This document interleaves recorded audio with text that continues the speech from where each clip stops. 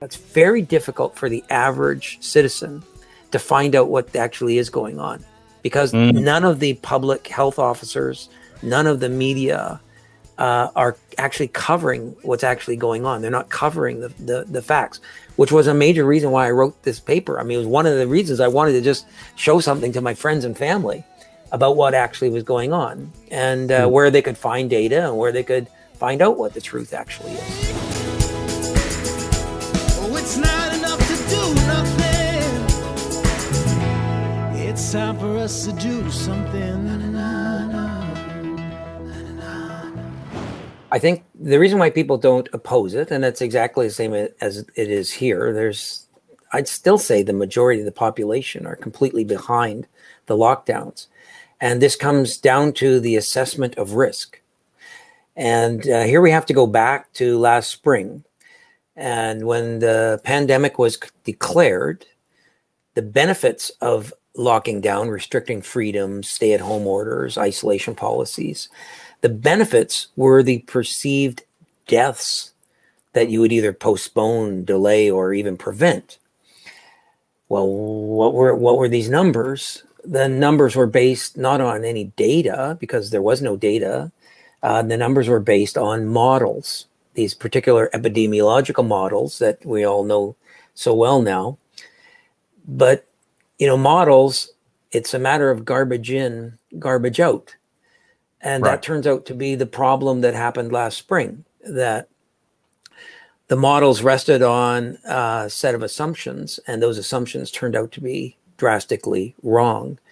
The models, for example, the fundamental problem I'll address initially is that all of these models, it sounds even bizarre to say this, and you might even think that maybe I'm lying, but the models assumed that people are like rocks, that they just go about their business regardless of what's happening around them.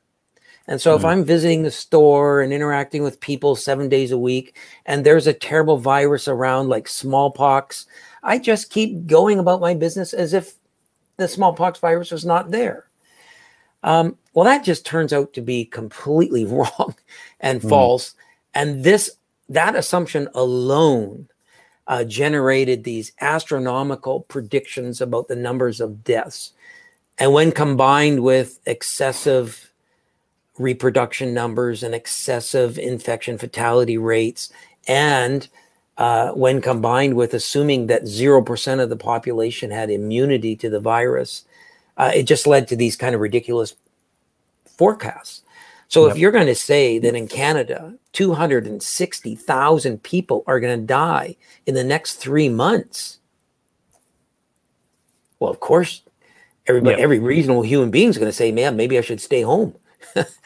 Those original forecasts, my understanding is, I think the name of the place they came from is the London Institute. The Empirical College of London was the earliest one, and the ones that received the most attention and had the most influence among governments. Yeah, I believe both Boris Johnson and Donald Trump's administrations leaned very heavily on those. And I've written articles previously about, I can't remember his name, but the guy who was essentially in charge of those. Niels Ferguson. Niels Ferguson's, thank you. You're familiar, of course, that he was the same guy who vastly blew out predictions of the deaths from mad cow disease. And his models had already been proven not fit for purpose before they were relied on 18 months ago. He didn't have a very good track record. And he also has no formal training in epidemiology. He's a physicist. A lot of people, it's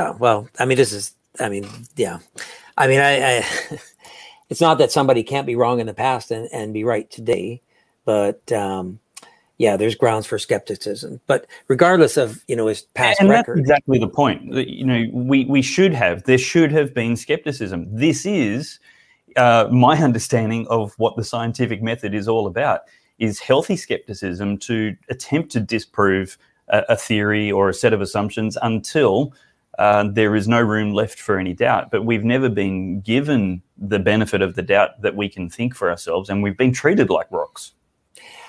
well, that's how we've been politically treated. So this is one of the interesting things, though. So we basically instituted lockdown around the world at the end of March last year, but by the middle of May, and certainly by the beginning of June, we knew a lot. We knew that the virus tracked a normal mortality. That is that, it wasn't killing children. It wasn't killing 50-year-olds. It's killing people that have already reached, their normal mortality for their given health. Mm-hmm. So we knew that. We also knew that the forecasts were completely wrong. That, Sweden was supposed to have 96,000 deaths by July. I think they had 600. I mean, that's not off by a little bit. That's off by an order of magnitude. So we knew very early on that these forecasts were wrong, and therefore the benefits of lockdown were wrong. But the problem wasn't sort of the science not working. The problem was the politicians not responding to the science. Yeah. And the other thing that's happened, I'm sure this has happened in New Zealand. It certainly happened in Canada. It's very difficult for the average citizen to find out what actually is going on, because none of the public health officers, none of the media are actually covering what's actually going on. They're not covering the facts, which was a major reason why I wrote this paper. I mean, it was one of the reasons I wanted to just show something to my friends and family about what actually was going on, and where they could find data and where they could find out what the truth actually is. Yep. Now, you mentioned Sweden. That's something that I'd like to go down the tangent of just for a moment, if you feel comfortable to, if you've researched it enough. Sure. Certainly, I covered their preference for trusting people rather than mandating and micromanaging all behaviour. They're basically saying, look, here's the information, here's our recommendations, but we're not going to put you in jail and, run you over with riot police if you disobey these directives.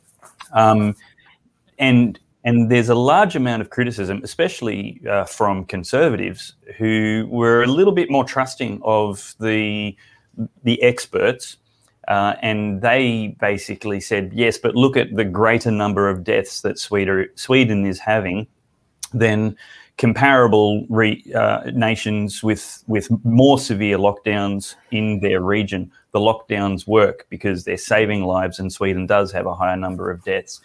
I actually haven't myself even looked into how Sweden has fared overall so much further down the track compared to those other jurisdictions in their region of the world. Can you give us an update on how they've done in comparison to policy and outcomes?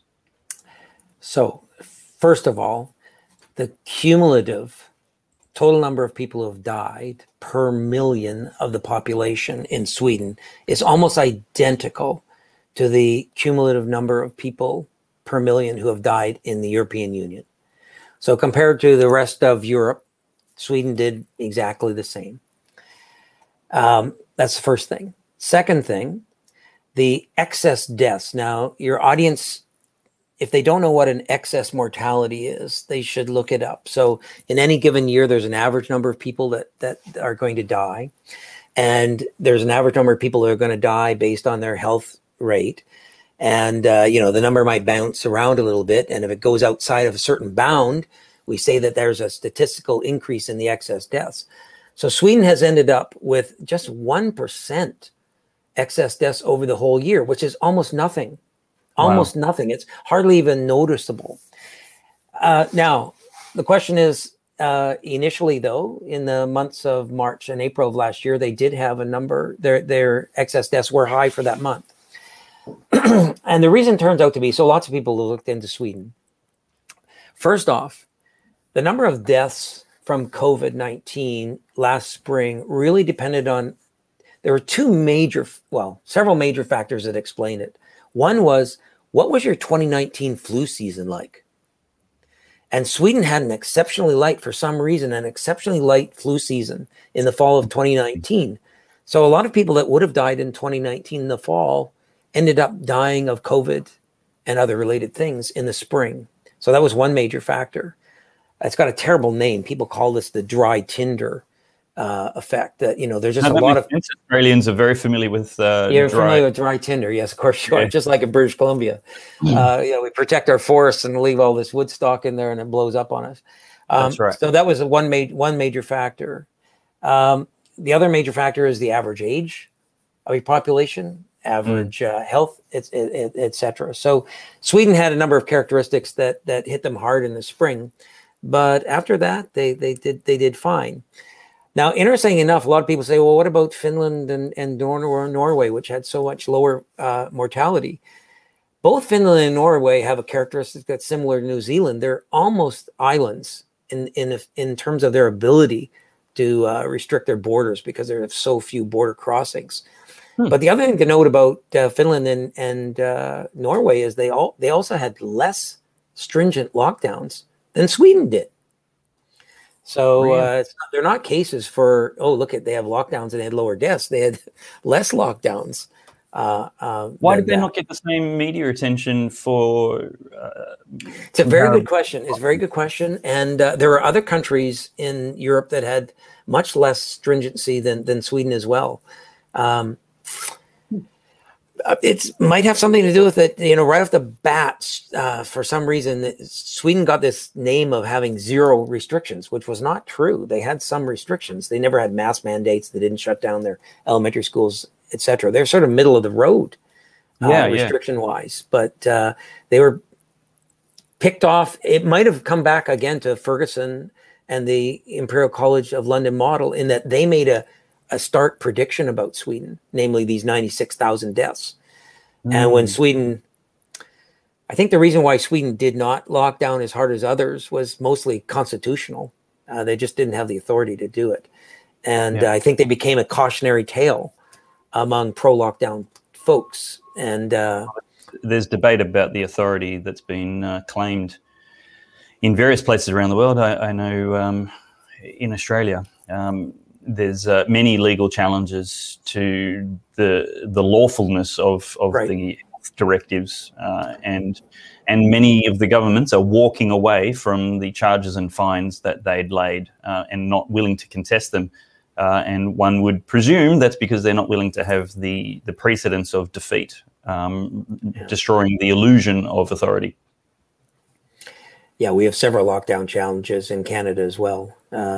I'm not a lawyer, but my reading of our Charter of Rights and Freedoms is that, you can only violate that charter under a demonstrable and sufficient threat.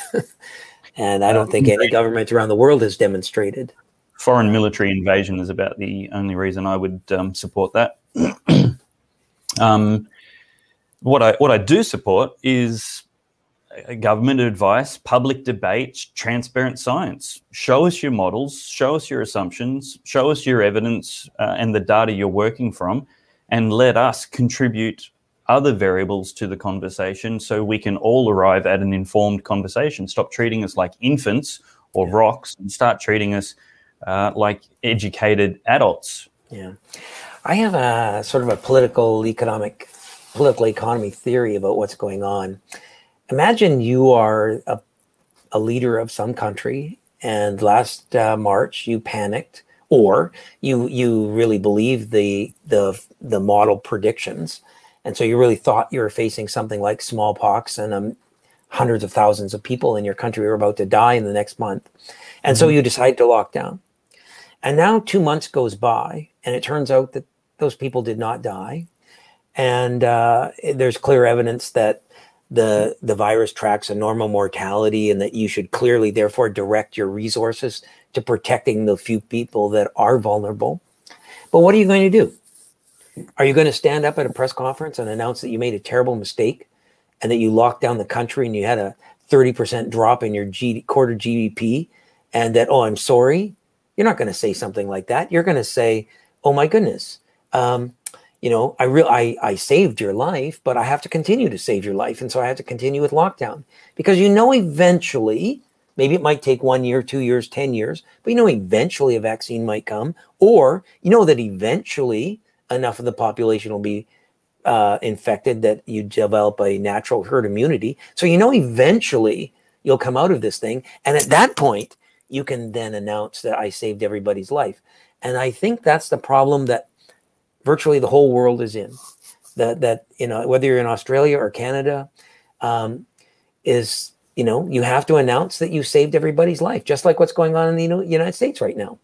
And this is the difficulty is, Australia, I maintain there is no pandemic. There never has been. There's been certainly an infectious disease going around, but pandemic is a very strong word, and it's deliberately strategically used, I believe, to manipulate the fears and emotions of citizens. And it works incredibly well. But the reality is we've had absolutely pedestrian levels of fatality. Our health system hasn't come close to being overwhelmed at any point. And all of the burden has been put on the population and the economy and the other health factors going on in our society. Meanwhile, they hold up the numbers in England and Italy and New York, and they say, see, we saved you from this. If I hadn't have taken these actions, then you and Australia would have been having the same kind of fatal outcomes as all of these other places. This is how bad it could have got if we hadn't acted decisively. What do you say to that? So I'm going to give your listeners two references, depending on how confident they are. So last summer, three economists at UCLA discovered something about the virus. And I have to take a step backwards. There's something called the reproduction number. I'm sure you've heard about it, this RT. The reproduction number is, if I get infected, how many people on average am I going to infect? And right. the way lockdown is talked about is that you have to keep this reproduction number below 1, because if the reproduction number goes above 1, we get this explosive exponential growth in cases and deaths. And this is the New York, the Italy, the things that we want to avoid. And, so we'd like to have it less than 1. Well, what these three economists discovered, among a couple other things, was that the virus behaves exactly the same way in every country, regardless of how the country has dealt with it, whether they deal with it through severe lockdowns, light lockdowns, no lockdowns, it doesn't matter. And this is how it behaves in terms of the R value. So initially, the virus enters a population, and the R value is enormous and kind of all over the map. So the virus is exploding. It's at a very low level. There's very few people infected, but the number of infections is exploding. And in that sense, I would disagree with you slightly and say that, I think it's fair to say that, initially there was a pandemic last March, early April. But within 20 to 30 days of the virus entering into the population, 20 to 30 days after 25 people have died, the R number drops down to 1. And then it just hovers there. In other words, we then enter what we call an endemic state. And in that sense, I would agree with you now that really since last May, the world has been in an endemic state, not a pandemic state. We're all basically standing in line, waiting to either get vaccinated or infected. So that's one. So that paper is called 4 Stylized Facts of COVID-19. Anybody can Google it and look it up, and you can follow the graphs in the paper. It's very fascinating. But the second reference is this. You can go to something called Our World in Data. And for your listeners, if they don't know where to find out numbers about anything, Our World in Data is a web-based resource put out by Johns Hopkins University. And you can actually select the reproduction number for any country in the world, and you can select it for the world, and you can see this happens. Every country is the same thing. The reproduction number, when it enters the population, starts off really high, and then it just goes down to 1. Now, here is the economic application. Why does this happen? It happens because we're not rocks. And when you're in a population the virus has entered and people are getting infected all around you, the R value is greater than 1, guess what? You back off a little bit. You don't go to the store 7 times a week. You go once. And maybe you make a phone order. And maybe you just, you don't have as many people over or whatever. you slow down. And when you slow down, the virus slows down. And when the R value dips way below 1, guess what? You go out and you do things. If you're a person that's, you're 85 years old, you got heart disease, etc., you're really careful. If you're 19 years old and you're perfectly healthy, you're not so careful. And so what happens is human beings individually end up managing the virus. And this is the fundamental reason why lockdowns don't have any effect. When you do lock down, there's enough non-compliance that the virus remains endemic. And when you don't lock down, people rationally respond and the virus becomes endemic. And so all of these costly things that we're doing turn out to be for next for nothing. And so you can look around the world and the virus just behaves the same way, country to country. Okay. So let me play the devil's advocate, and by devil I mean government.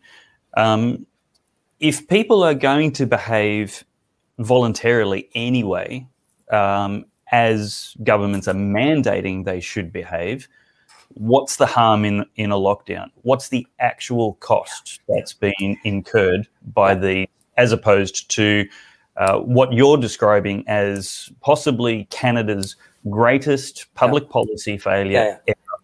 I get this comment all the time. It makes me laugh almost. Imagine there's somebody who has a walnut for dinner, and the way they're going to eat the walnut is they're going to take a nut cracker and they're going to crack the walnut and eat it. Other people are having other things for dinner, and now the government comes along with a sledgehammer and smashes the nut, but in the process smashes everybody else's meal as well. And then they say, well, what's your complaint? We cracked the nut. You were going to crack it anyway. So, I mean, it's ludicrous to say that on the one hand, if we didn't have lockdown, people would optimally respond. I will take my own personal circumstance, my own personal health, my own context, and design the right policy for me that might be different from you. You might live in a rural area. You might only see one person a month. I might be highly in an urban area. I might be young. You might be old. You're telling me that the government doing a one-size-fits-all blanket policy that locks down, crushes everything, that somehow that's going to be the same as an individualized individual. It's equivalent to, I don't know if you're old enough to remember in the 1970s when we had wage and price controls. The idea that a government bureaucrat could sit there and decide what the price of soap should be in every single jurisdiction in Australia or Canada. And somehow he would do as well as the individual businessman who was, knew his customers, etc. I mean, it's ludicrous. Where did that happen? I haven't heard of price controls outside of Stalinist Russia. Oh, in Canada, the United States, Britain. I mean, there's price controls. Britain had price controls after World War II that didn't really get removed until Margaret Thatcher. Wow. But it's along that sort of line, right? You can have a government regulation that treats everybody the same if everybody is in the same circumstance. But when people are fundamentally in different circumstances, it makes no sense whatsoever to have these sort of crushing. So I don't know what you've done with schools. Well, your schools are probably open in Australia, but we have shut down schools and universities here. Which is crazy. I mean, you're taking a group of people that are effectively unharmed by the virus and destroying a lot of their human capital. Yeah, that's right.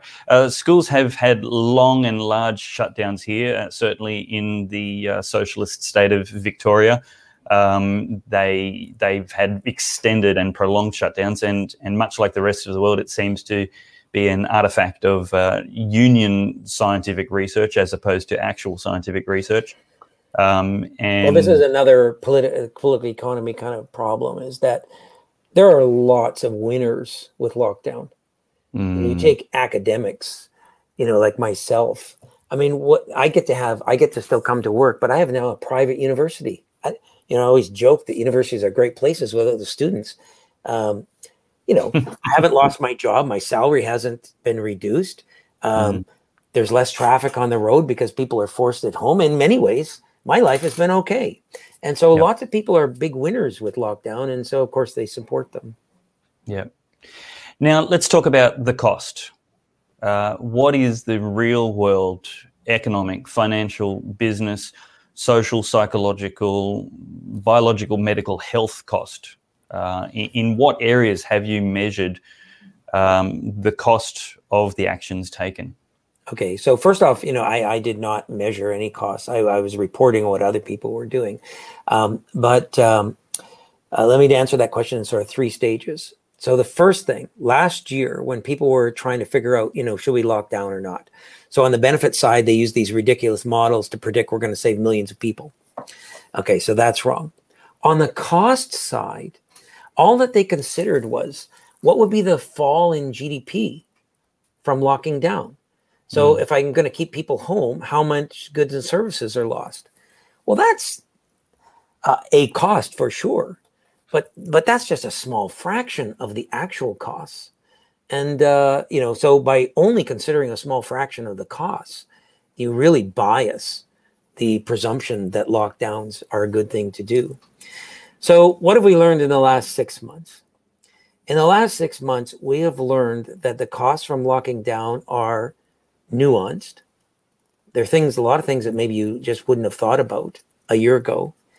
And that they just seem to be, in terms of number of categories, endless. You can just go, they're just endless, lengthy lists.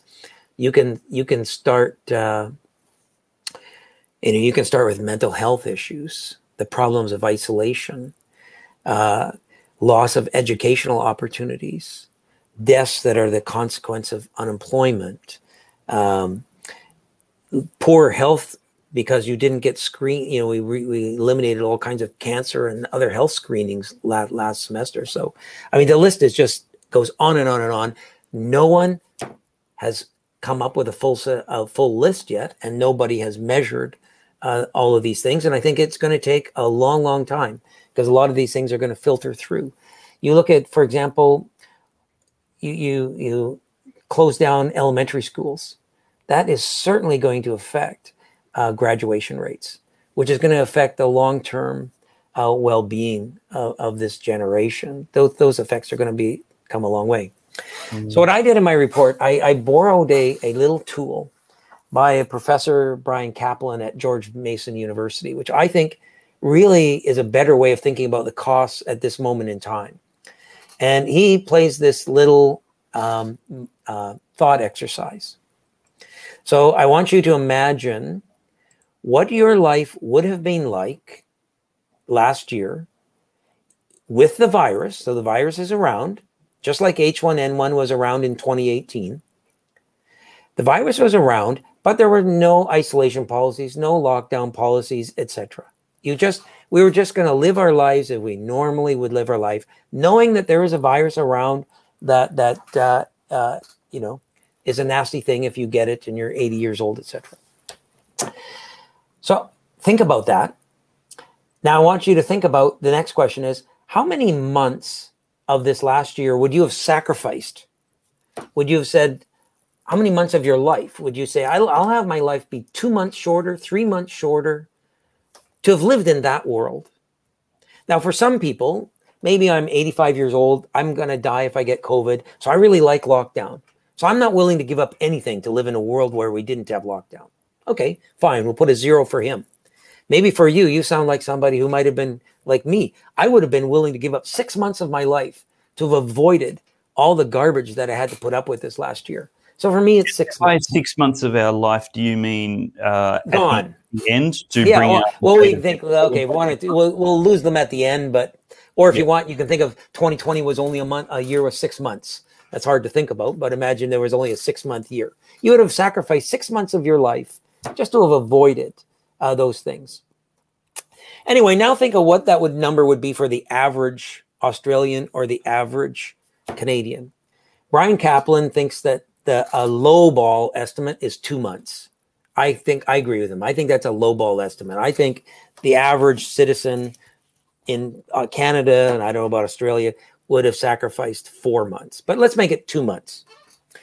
Well, there are 38 million people in Canada, and if you take 2 months times 38 million, that works out to being about 6.3 million life years. And if you want to convert that to the number of 80-year-olds that died, it works out to about 640,000 80-year-old deaths. So in Canada, from COVID, we had about 25,000 deaths. But by locking down, we killed the equivalent of 640,000 80-year-olds. That's not even close.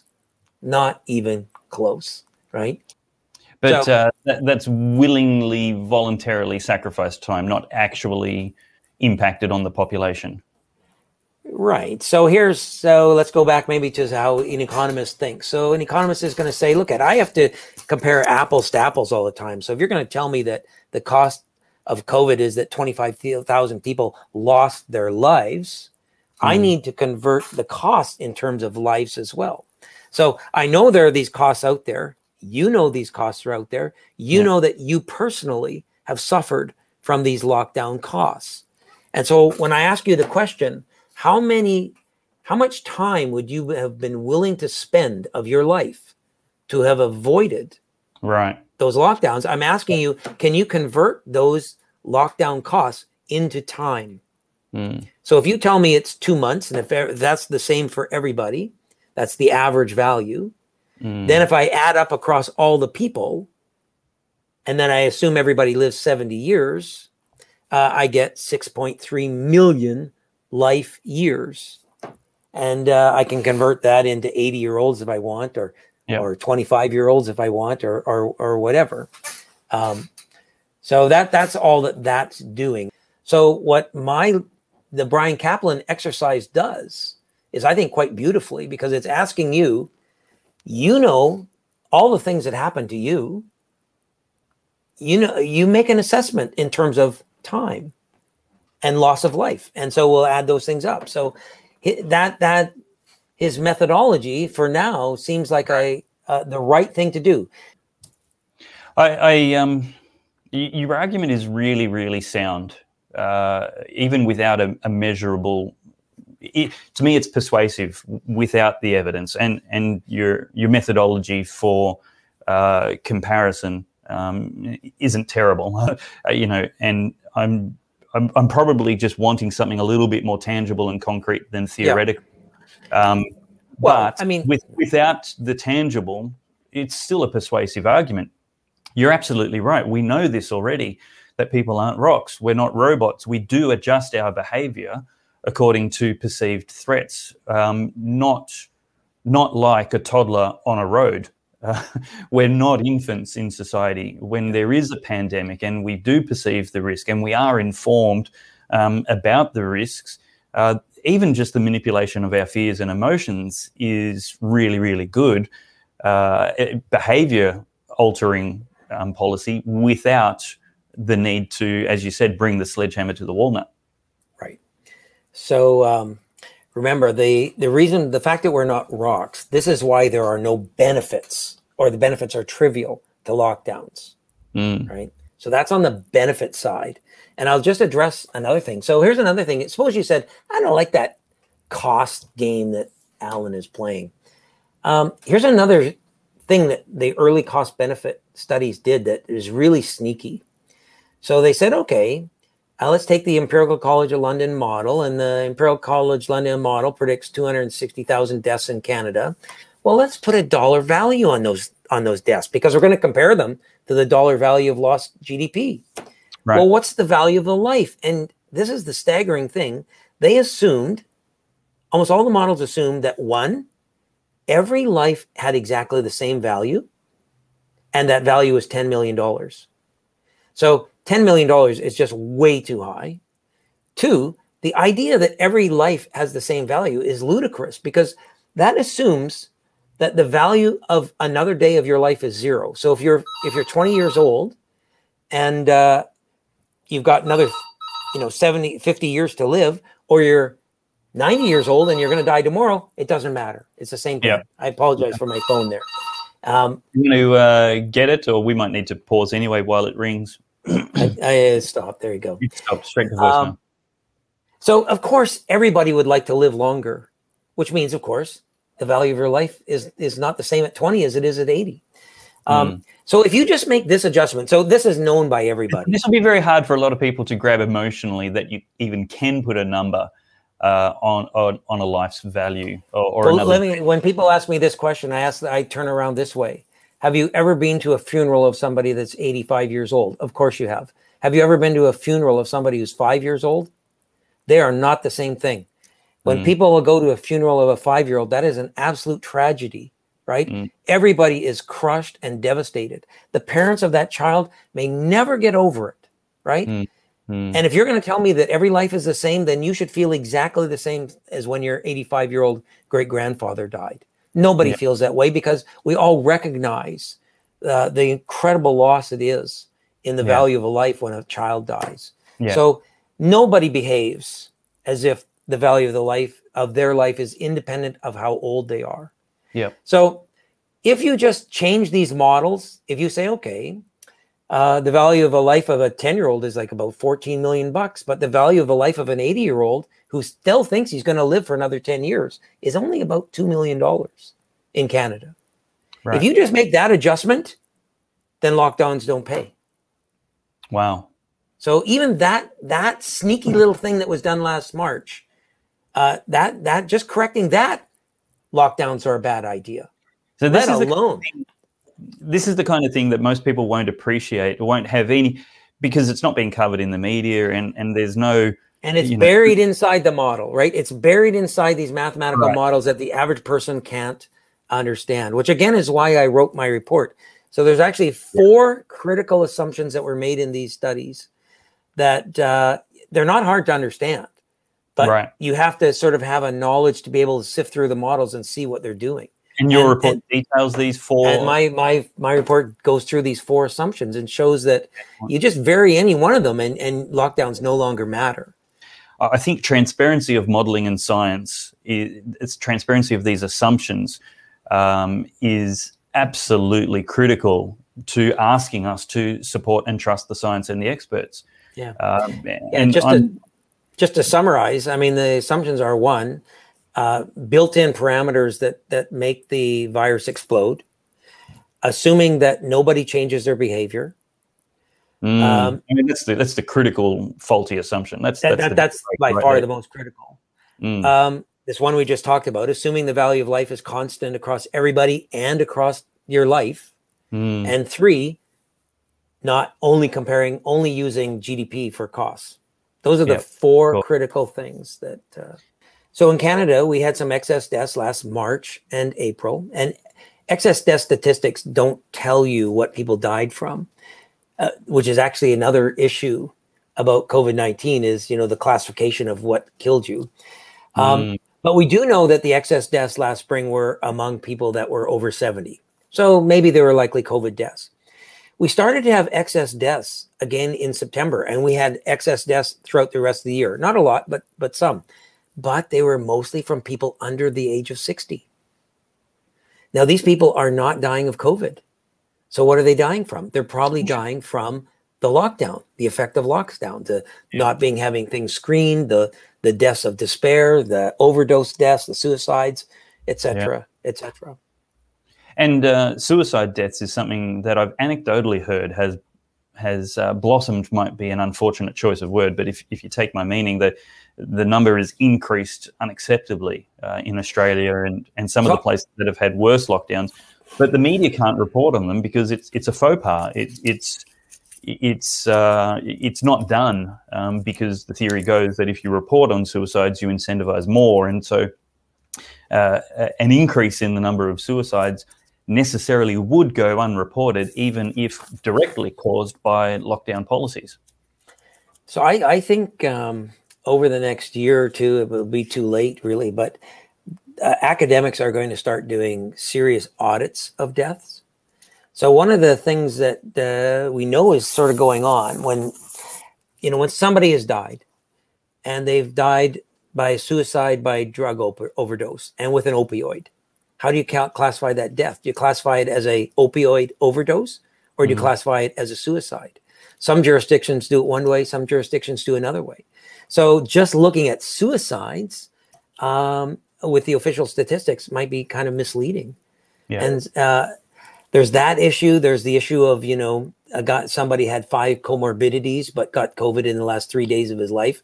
I mean, in the US, some hospitals were paid more money to have deaths by COVID. Well, of course, every doctor writes down COVID. The problem with cycle thresholds on PCR testing and number of cases. I mean, there's just on and on and on, which makes it very difficult to compare a lot of statistics across countries because you don't know if the procedure was the same in calculating these things, which again is the reason why excess death numbers are kind of useful when you compare across jurisdictions to look at. No, I think you're right. I think the theoretical model that you've come up with is incredibly useful. I didn't understand that it was theoretical as opposed to tangible or projected. And so that's an important distinction. But then again, so is the entire COVID modelling of costs avoided. It's entirely theoretical. And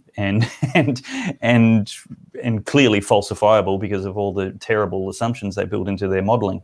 Well, except now, the data, I think the data's in. We've got there's at least 20 studies that using different methods, different techniques, different disciplines, different data, different countries, showing that there's just no relationship between the stringency of lockdowns and the progression of the virus. And again, it goes back to, this endogenous, people are not only aware of the virus, but they're aware of the restrictions. Sorry, what does endogenous mean? Oh, endogenous means that people are not rocks, that people are actually making decisions based on the changing environment that they live in. Yeah, certainly. Professor Doug Allen, incredibly insightful and intellectually stimulating, rewarding conversation with you. It helps put some furniture around what so many of us have been feeling for a long time, and really hard. It's hard to counter the emotional manipulation and propaganda of you just don't care about killing my grandma, kind of answers, and so. It's good to be able to do some rational thinking instead of just sheer emotionalism and safetyism. So appreciate the work you've done to help some of us find the information we need to think about this with a little more clarity. Right. Thank you very much for your time, and those links will be beneath the video where you're seeing this, and certainly if they're not there, there'll be the link to the post on the website. If you're just listening to this on podcast or somewhere else, the place you can get more information is goodsource.news. And a big thanks to all those people who voluntarily put their hand in their pocket and support the ongoing production, research, and time it takes to maintain goodsource.news for all of the contributors, editors, behind-the-scenes people, etc., to make sure that we're not entirely dependent on the lying harlot media and big tech for the best of our information. So thank you very much.